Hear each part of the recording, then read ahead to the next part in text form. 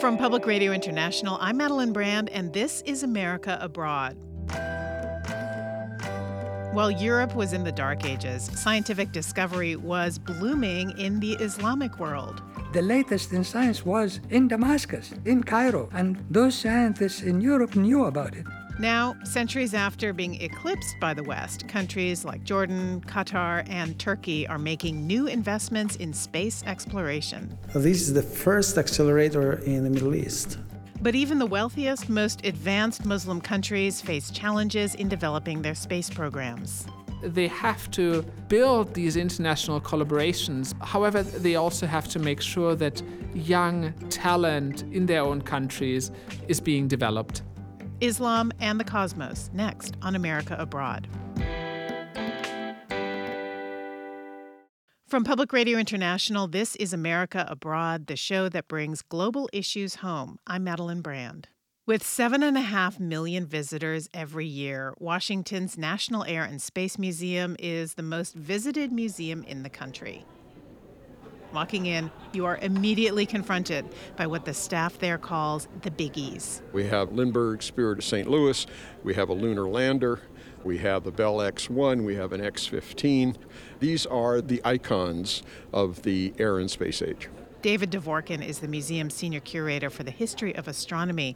He walks under the various aircraft suspended from the ceiling and past part of Skylab, the original space station. It looks like a tin can about 50 feet high. And he heads into a gallery marked Explore the Universe. And the theme here of Explore the Universe is that as we have acquired new tools of perception, and that's both visual perception or sensory perception and conceptual perception, we've found that the universe isn't what we thought it was. There's the backup mirror for the Hubble Space Telescope. That's a big draw for people here.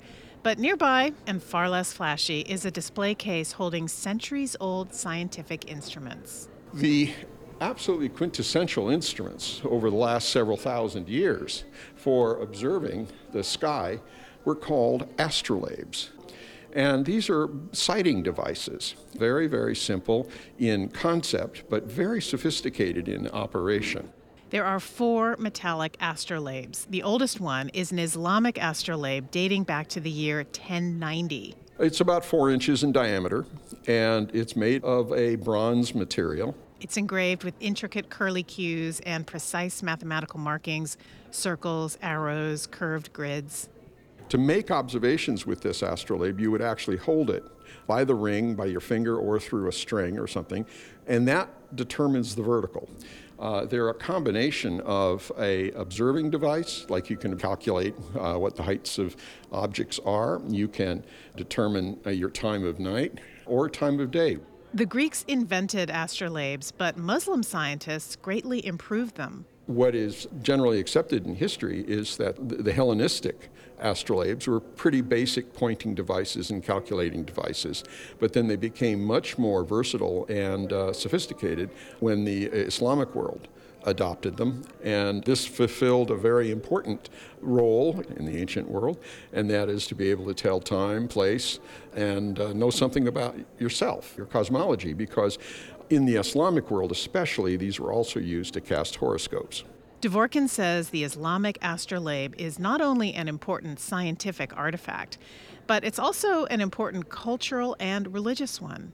These are practical devices. They're also statements. The Islamic ones had inscriptions from the Quran, and they were sort of the thing that you would use to orient yourself, both physically and psychically.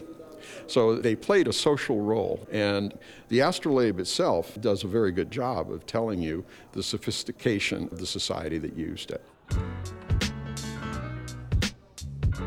Today on America Abroad, we'll look back at the period when this astrolabe was perfected.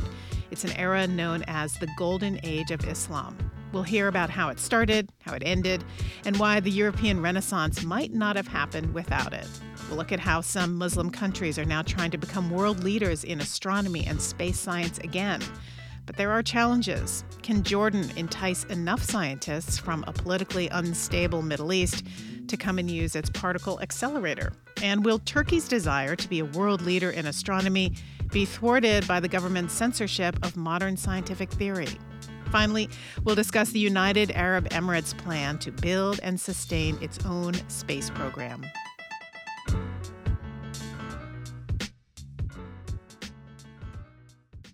But first, back to that astrolabe. Why were Muslims so driven to perfect this device? The answer has everything to do with Islam, says George Saliba. He's a professor emeritus at Columbia University and an expert on the history of Arabic and Islamic science. He says before Islam developed, the Arabian Peninsula knew only rudimentary science. Good old grandmother's recipes for curing cold, for doing these kinds of things. They knew a lot more about the constellations and the stars up in the heavens because where Islam was born, they were blessed in an environment that at the time was not polluted. So you could see the skies and you could see all sorts of nice stars up there and constellations. And of course, like all cultures, they made up stories. It was more astrology than astronomy, but that was about to change. In the 7th century, Islam was born and it began to spread throughout the Arabic-speaking world. Just like all religions, at the very beginning, they formulate specific laws and specific procedures how to observe the religion, and they don't think them usually all the way to the very extreme. Those laws may have seemed simple at first, but for Muslims who wanted to observe them strictly, the laws raised some pretty complicated questions. For example, one of the duties of every Muslim is to pray 5 times a day. And 4 of those 5 times are easy to recognize. There's one at dawn, one at noon, 2 after sunset, but then there's a tricky one in the middle of the afternoon, and it's hard to tell exactly when you need to pray. If you miss the window, the prayer isn't valid. And that is problematic because it's supposed to happen after the noon prayer, but before the evening prayer. The early Muslims, when they were still in Mecca, they developed a rule of thumb that afternoon prayer is supposed to begin when your shadow is equal to your height. The end of that allotted time is when your shadow is equal to twice your height. One would think that this is a simple, straightforward, and it should work very well. It worked actually when you are still in Mecca, below the latitude of 22 degrees, but by the time you get to Damascus, when it is about 33, 34 degrees, there will be days in the wintertime when your shadow will never be equal to your height. It will always be much, much longer than you, especially because the sun is low around the winter solstice. There will be at least 15 to 20 days that you never get that condition to be met. So does that mean you skip the prayer? It was a big problem. Praying 5 times a day is one of the most important religious duties in Islam.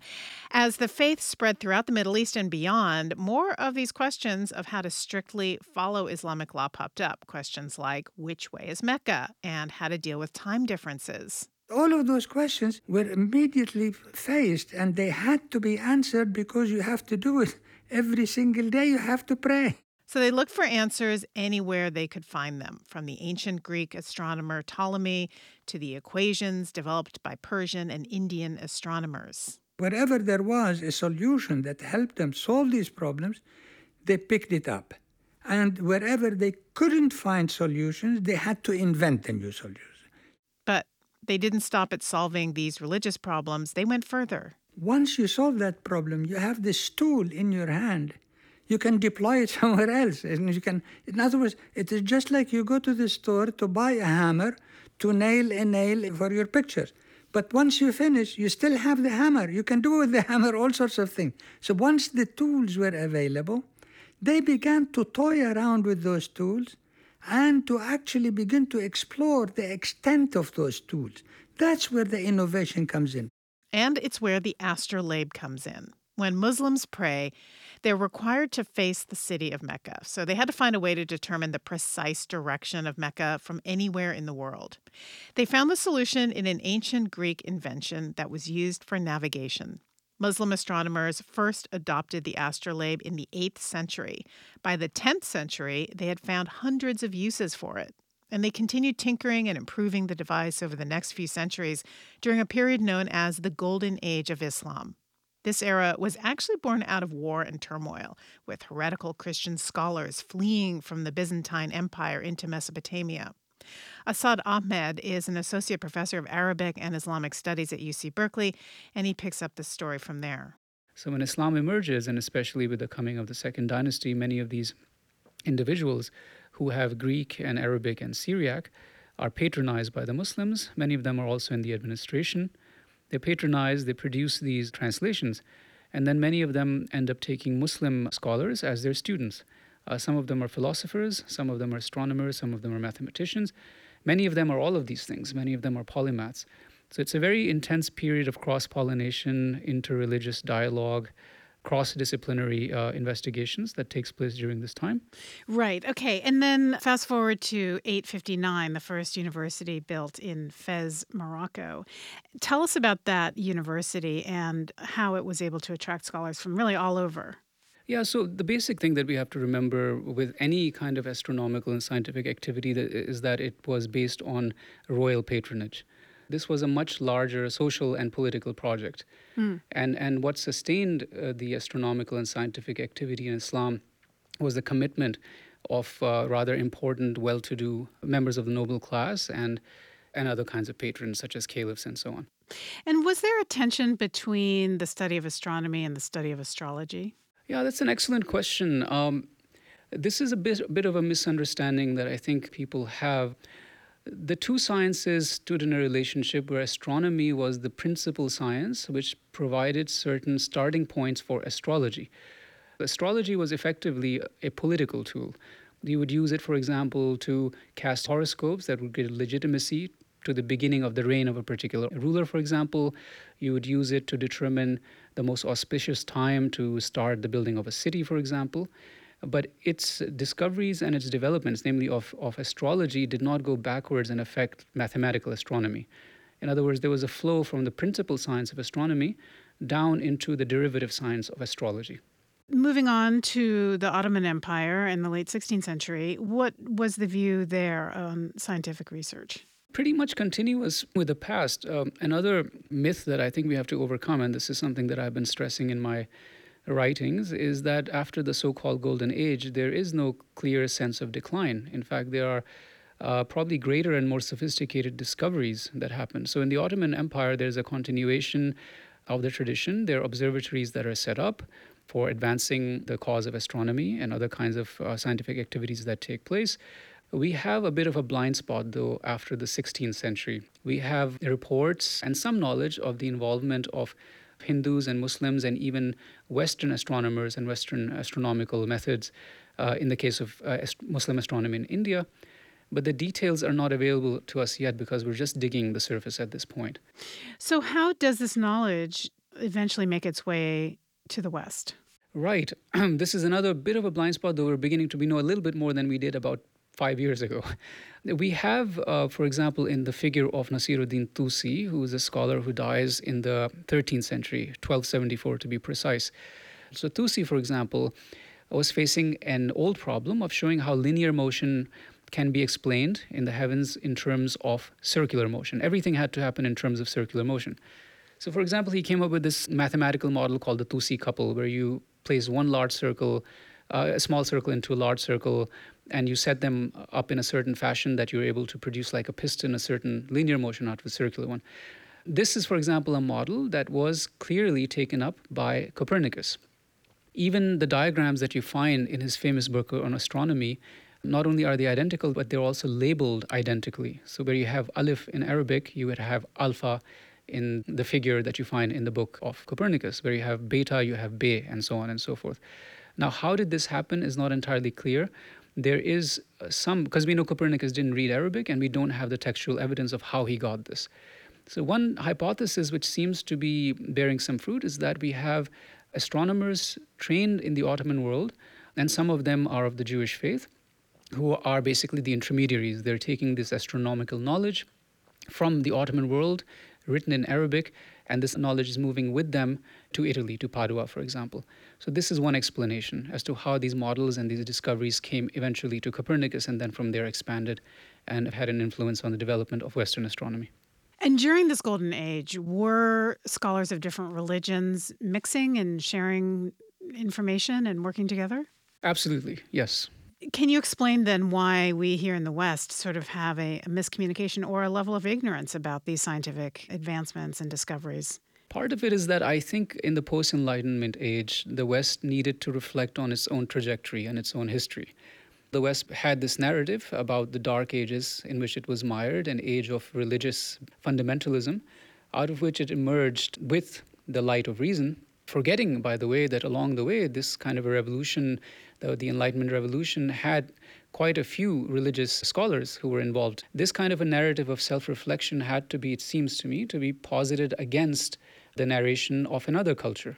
In other words, you sort of set up your own narrative history in relation to the narrative history of another tradition. It is in this sense, by the way, that I think that this whole story of the Golden Age and decline has even emerged. In the case of Islam, the narration is that things happen in the reverse fashion. Muslims and Muslim astronomers certainly made great contributions in a bygone age. Thereafter, they declined. Whereas in the West, we progressed in an upward trajectory. It's a kind of a foil. That's Asad Ahmed, Associate Professor of Arabic and Islamic Studies at UC Berkeley. Coming up after the break, the story of how Jordan is taking a cue from the Golden Age and bringing together the region's best minds to spur innovation. We are happy to see scientists far away from politics and enough war. If you want to join the conversation, you can find us on Facebook or tweet us at America_abroad. You're listening to America Abroad. I'm Madeline Brand. This hour, Islam and the cosmos. There's a common historical narrative that says that after the Islamic golden age of science, the Muslim world went into decline while Europe progressed. But that's really an oversimplification. The way knowledge is transmitted between cultures can be a messy process, says historian George Saliba.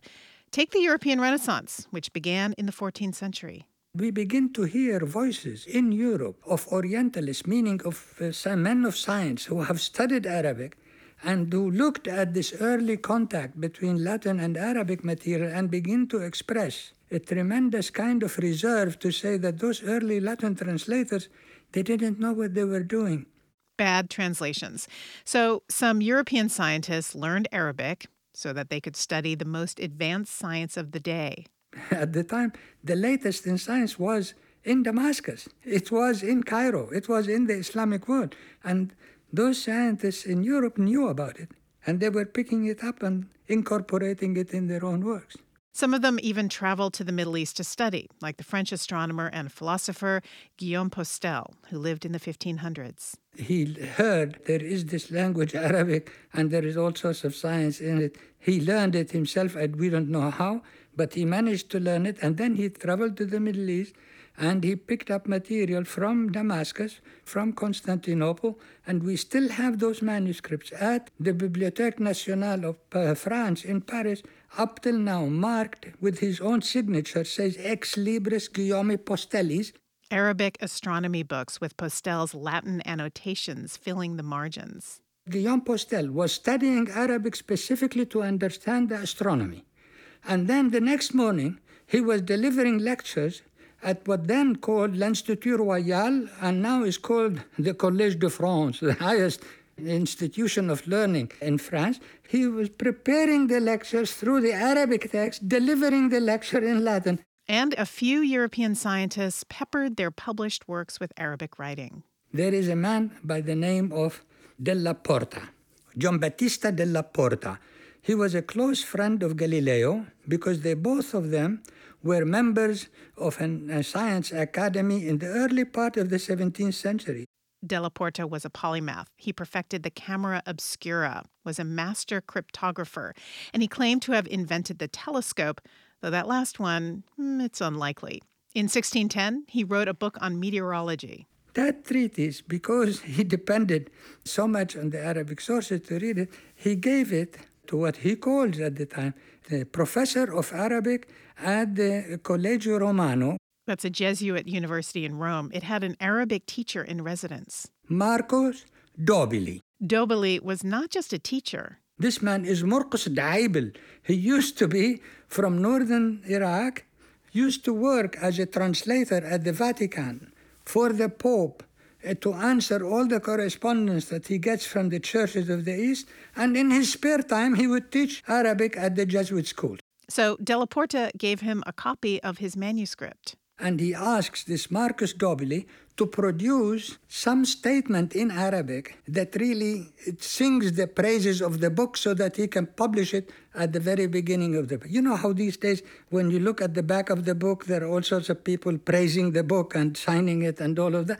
He gave this Marcus Dobili the book to actually write something. Marcus produced for him about 16 lines of poetry praising the book and speaking about the subject of the book.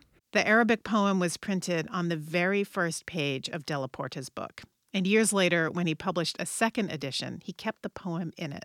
Why did he have to ask a professor of Arabic to praise the book for him?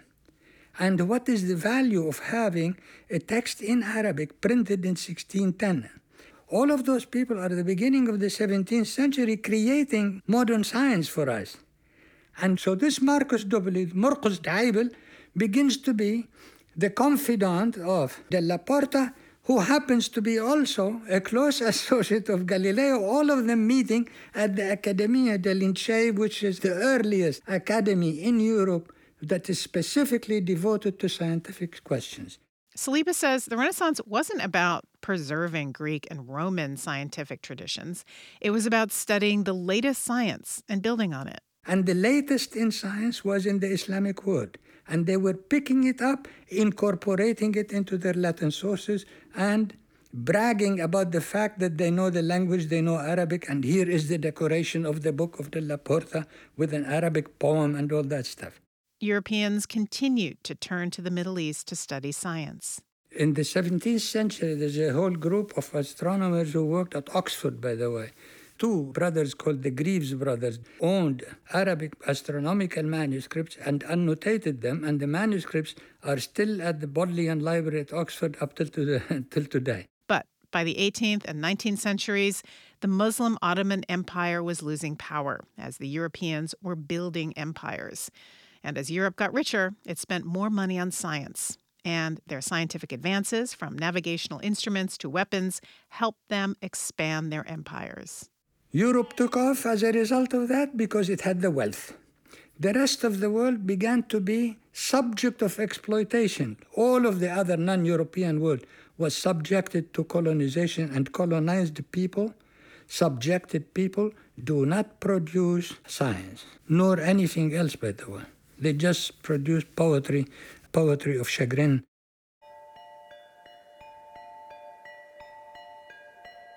Scientific advancement in the Islamic world stagnated, but it didn't go away completely. There are still Muslim scientists, but they have a hard time competing with the West.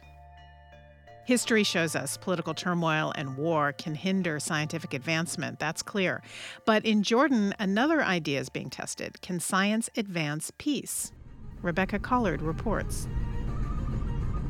Less than an hour outside Amman is the Middle East's only major international scientific research center. The Jordanian town of El Salt is home to Sesame.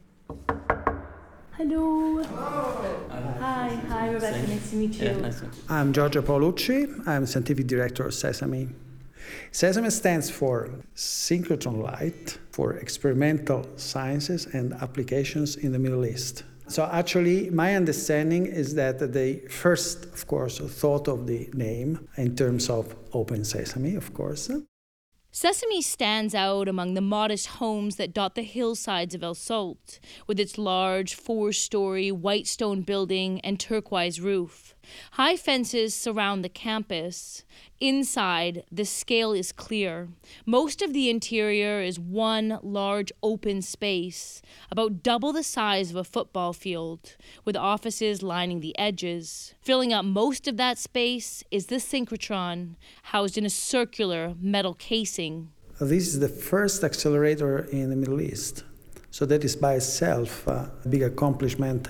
The accelerator, or electron synchrotron, allows scientists to investigate surfaces and materials too small even for powerful microscopes. The one at Sesame can be used to determine everything from the type of paint used in ancient art to pollutants in air samples. Because of that, Paolucci says it attracts scientists from across disciplines. So you naturally have people with different scientific background to talk to each other. Here you will have physicists interacting with chemists, medical doctors, engineers, and this is something which is very good of these places, because you have new ideas by confronting several point of views. But what really makes Sesame unique is its members: Israel, the Palestinian Authority, Iran, Egypt, Pakistan, Jordan, Cyprus, and Turkey. In addition to the Israeli-Palestinian conflict, Israel and Iran have no diplomatic ties. Iran and Egypt have had frosty relations since Egypt offered the Shah of Iran asylum more than 3 decades ago.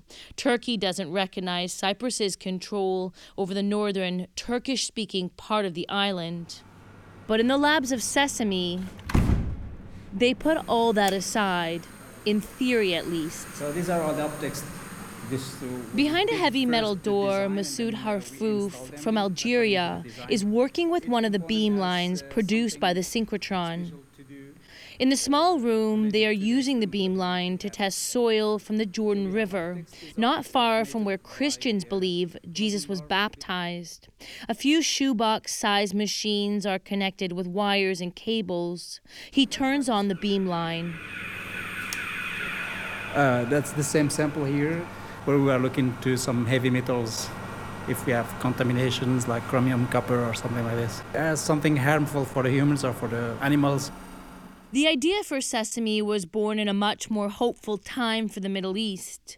First floated by Mohammed Abu Salam, a Pakistani physicist in the early 1980s, it was only in the mid-1990s, after Israeli Prime Minister Yitzhak Rabin and Palestinian leader Yasser Arafat signed the Oslo Peace Accords and shook hands on the lawn of the White House, that the idea really gained traction. I think that the now vilified Oslo Accords played a very important role in enabling such a thing to start. Eliezer Rabinovich was one of the first Israeli scientists involved in the project. He describes a meeting between Israeli and Arab scientists in a tent in Egypt's Sinai Peninsula in 1995. So we convened in a very special, I would almost say Hollywoodian setup. It was a Bedouin tent, colored very strongly in red. And that was our first meeting, and that was the period when we were trying to do collaborations between Arabs and Israelis on a small scale. We later on moved to the larger scale like Sesame. The 1993 Oslo Accords outlined a peace plan that called for a negotiated solution to the Israeli-Palestinian conflict within 5 years. The hope was that would pave the way for peace treaties between Israel and other Middle East states and a generally more peaceful region. But instead came the second Palestinian Intifada. Israel and the Palestinian territories saw some of the worst violence in decades. At the same time, the Sesame Project saw delay after delay. Then, in 2003, they finally broke ground on the site in El Salt. Jordan, which likely has the best relations with other regional states, offered the location and paid for the construction of Sesame.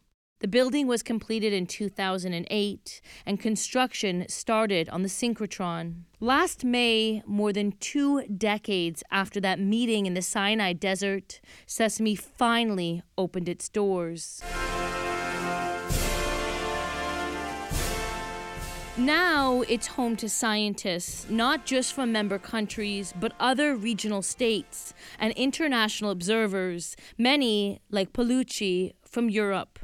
When I told my colleagues that I was coming here, people looked at me and said that is never going to work. There was a lot of skepticism around the project, so people were honestly surprised to see that we were able to actually build the accelerator, make it run. A few doors down, Egyptian and Jordanian scientists discuss a vacuum component of the accelerator. Among them is Adel Amrou, a Jordanian scientist who was one of the first to join the project. We are happy to see scientists from all the members and sitting here, far away from politics. We deal with science and enough war. Do you think that science can help advance peace? Yes, this is what is happening actually now. We are sitting all together on one table talking about science. There was a discussion about some technical issue, and the Israeli delegate expressed his point of view, and then the Iranian delegate said, I fully agree with Israel. It was, you can say that's funny. This year has seen a significant rise in regional tensions. Israel carried out airstrikes in Syria after shooting down what it says was an Iranian drone entering its airspace from Syria. The incident sparked fears of a new conflict between the countries. And at the same time, Turkish and Syrian forces came closer than ever to confrontation. Of course, we have echoes of what is happening in the region on the everyday life. However, when you put scientists together, they tend to talk about science. In fact, Paolucci says if regional tensions rise, that would make the center even more important. Paolucci says the biggest challenge isn't bringing scientists from warring states together or managing the Middle East political landscape. It's money. The member states all have an obligation to make contributions towards the center's annual operating budget of about $6 million. But in a region fraught by conflict, where few governments have prioritized science funding, that can be difficult. The biggest challenge is to ensure continuous operation. Sesame is looking to get more scientists from other countries such as Syria, Lebanon, and the Gulf states to use the center. The hope is that if those scientists use Sesame, it will help persuade their governments to become contributing members. And that will bring new money to the center, allowing the people here to keep practicing science and peace. For America Abroad, I'm Rebecca Collard in El Salt, Jordan. Coming up, Turkey has plans to reinvigorate its scientific past with a new observatory. But is that clashing with a political clampdown on science education? Science tell you how you originate. How? The question is how. But religion and philosophy would tell you why. Just tuning in? Catch the full episode and past programs by subscribing to America Abroad on iTunes or wherever you get your podcasts.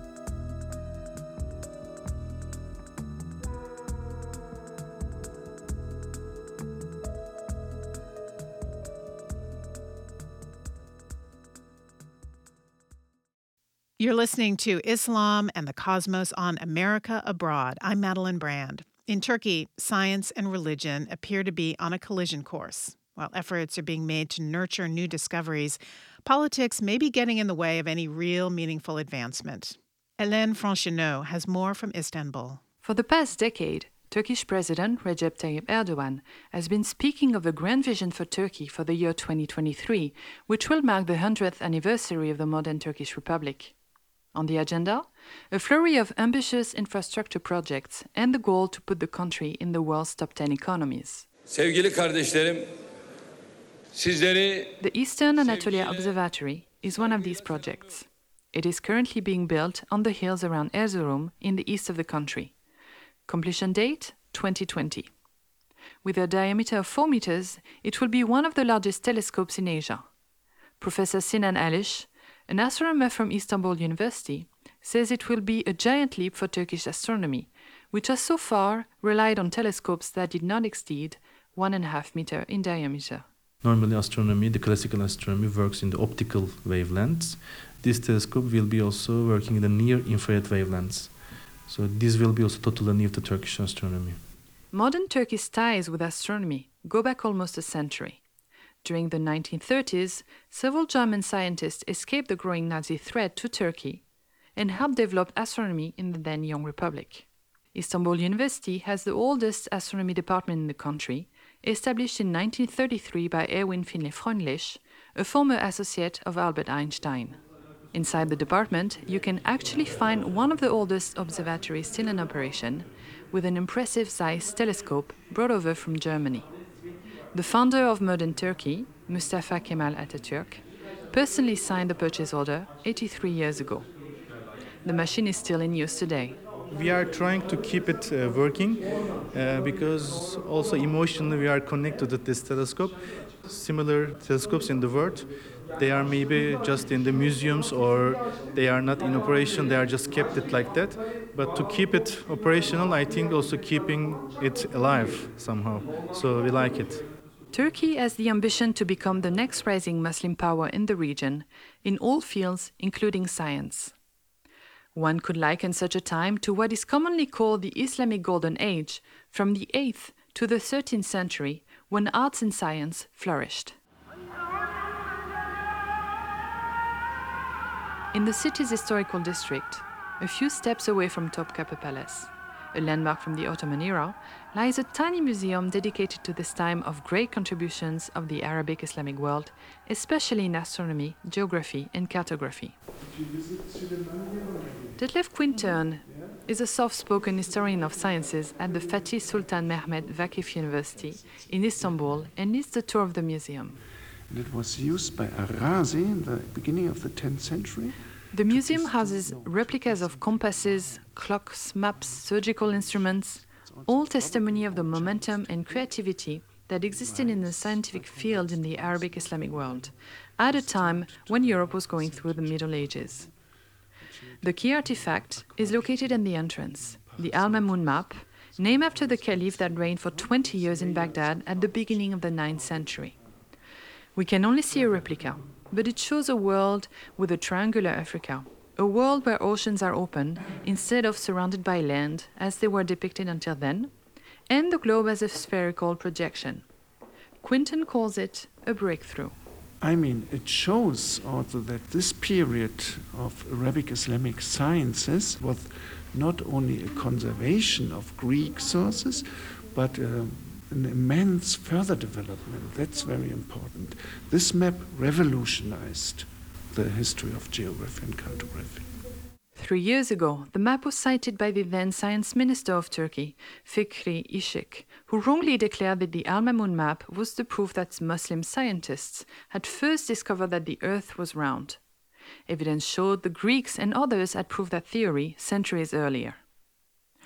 In today's Turkey, the topic of the origin and use of certain scientific theories and discoveries is all the more timely. Last summer, the Ministry of Education announced a new school curriculum where Darwin was no longer taught. Turkish students will have to wait until university to discover the landmark theory of evolution. Turkish society is generally very open, but they are becoming more political now. This is Professor Yavuz Ekşi from Istanbul Technical University. He is the head of the Union of Turkish Astronomers and works on astrophysics and neutron stars. He doesn't see how teaching evolution conflicts with Islam. I don't get sad about coming from the same origin with the rest of the living organisms. And we should teach it as something normal, not something related to religion.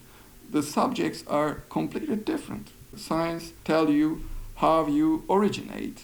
How? The question is how. But religion and philosophy would tell you why.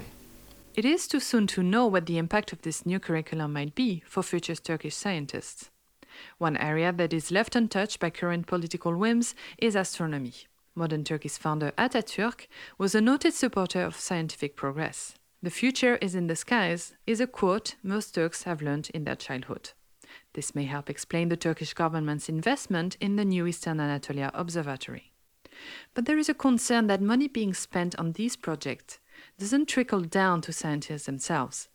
Both astronomy professors Alish and Ekşi say there is a need for increased financial support to hire more astronomy professors and award more scholarships to attract the brightest students. Turkey is still in the minor leagues when it comes to astronomy.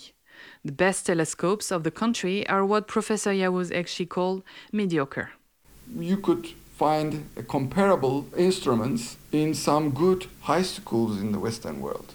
While the upcoming 4-meter telescope at the Eastern Anatolia Observatory will be a big step forward, it will still pale to what is already available elsewhere in the world.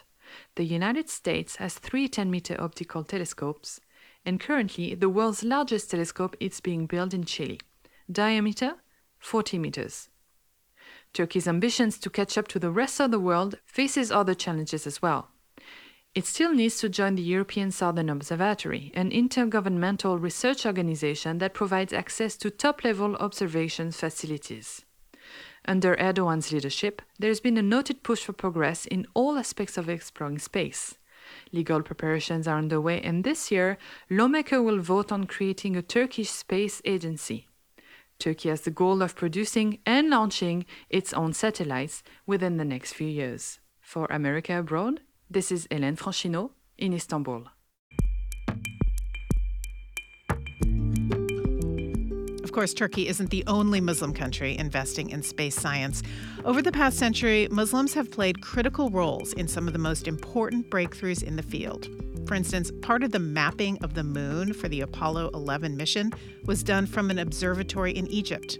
Also, during that mission, Egyptian-born geologist Farouk El-Baz worked for NASA. Tranquility Base here. He selected the lunar landing sites and prepared the astronauts for landing. Listen, the Eagle has landed. 4 years ago, the United Arab Emirates announced what may be the most ambitious space project from a Muslim nation. They want to send a probe to Mars.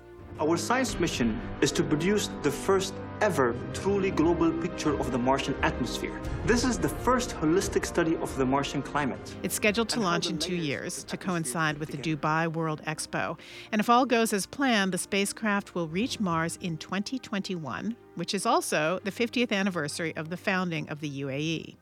The mission is a big step forward for the United Arab Emirates, says Jörg Matthias Dietermann. He's the author of Space Science and the Arab World, Astronauts, Observatories, and Nationalism in the Middle East. So here one can see already the importance of nationalism in this project.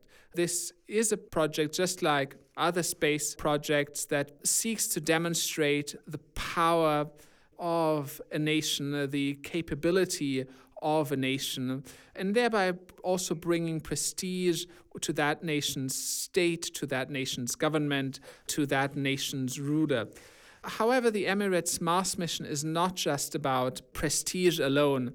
It is part of an effort that is also shared with other major oil-producing nations to reduce dependence on oil. So countries in the Middle East have been trying to establish knowledge-based economies rather than fossil fuel-based economies. So countries like the United Arab Emirates, but also Qatar and others, are trying to follow Singapore or South Korea, becoming producers of high tech. Well, that's interesting because here in the United States, space exploration is increasingly privatized. You have SpaceX, run by Elon Musk, and also Richard Branson, interested in flying missions to Mars. Yeah, that's a very good point. And actually, the United Arab Emirates is also interested in private space venture. So Abu Dhabi has been an early investor in Richard Branson's Virgin Galactic Space Tourism enterprise. And there have been plans to turn different emirates of the United Arab Emirates into potential future space ports or hubs of the spaceflight industry. So what are the biggest challenges, do you think, in the Arab world for expanding knowledge of space? Which countries are doing the best, do you think, to address those challenges? Where is it falling short? Arab world is a very diverse place at the moment. We have countries that are in deep crisis, Syria, Libya, Yemen, for instance. At the same time, the Arab world has also very prosperous and stable countries, for instance, Qatar, the United Arab Emirates. Certainly, a challenge that many Arab countries share is the challenge of having very, very young populations that need to be educated and find purpose and need to find jobs, or otherwise they might become frustrated and then feed unrest. So space science can be an area that could inspire young people and that could provide purpose and opportunities for education and for work for many young Arabs. So this is both a challenge and an opportunity. The other challenge is posed by the amount of international collaboration that the Arab countries want to engage in. International collaboration is absolutely necessary for the kind of big, advanced global science that is Mars exploration, for instance. Hardly any country can do that by itself. At the same time, the danger is if one relies too much on foreign partners, foreign expertise and technology, then the potential risk is that local capacities would not be built up. I think countries in the Arab world that want to engage in advanced astronomy and space science, they have to build these international collaborations. However, at the same time, they also have to make sure that young talent in their own countries is being developed. Jörg Matthias Dietermann is the author of Space Science and the Arab World. So we've talked about Muslim astronomy, planned missions, and the development of scientific instruments and theories. But what about actual space exploration? There have been 10 Muslims from various countries who have gone into space since 1985. And perhaps the most interesting mission by a Muslim began in 2007. That's when Dr. Sheikh Muzaffar Shakur, an orthopedic surgeon from Kuala Lumpur, made history. He blasted off from Kazakhstan on a Russian Soyuz spacecraft and became the first Malaysian to fly into space. He also became the first devout Muslim to go into space during the holy month of Ramadan, and that presented a challenge. He was very concerned about this because he was going to be on the International Space Station for some time, and he wanted to know how he could initiate Ramadan while he was in orbit. Kathleen Lewis is a curator at the National Air and Space Museum. Ramadan is very peculiar for space travel because its date is timed with the first sighting of a new moon. Celestial bodies play a big role in the Quran, says Imam Yahya Hendi, Muslim chaplain at Georgetown University. There are hundreds of verses in the Quran that make references to the creation of the sun, the moon, the earth. It makes so many references to the galaxies in which these stars belong. It makes references to the orbits, the sun, the moon, the stars, the earth, and how they operate. Islam uses a lunar calendar, and Ramadan is the 9th lunar month. For many Muslims, the holy month begins only when a local mullah spots a new moon. Now, if you're in space, you're going to be seeing the moon all the time, so you don't have that first sighting. Neither do you have the mullah who is the one who's conducting the observation or being advised on the observations to tell you precisely when that happens. So predicting the date and the timing of Ramadan, which will vary by a day or so throughout the world, is not as simple a thing in space as it is on Earth. And it wasn't just following Ramadan. How do you know how to face Mecca? How can you lie prostrate for prayer in zero gravity? Speaking to the Southern California Islamic Shura Council, Dr. Shakur talked about another dilemma, how to fulfill the commandment of praying 5 times a day. No one knows how to pray in space. Every 45 minutes, the sun goes up. Every 45 minutes, the sun goes down. So by right, you have to pray 80 times a day. This presented a real conundrum for religious scholars.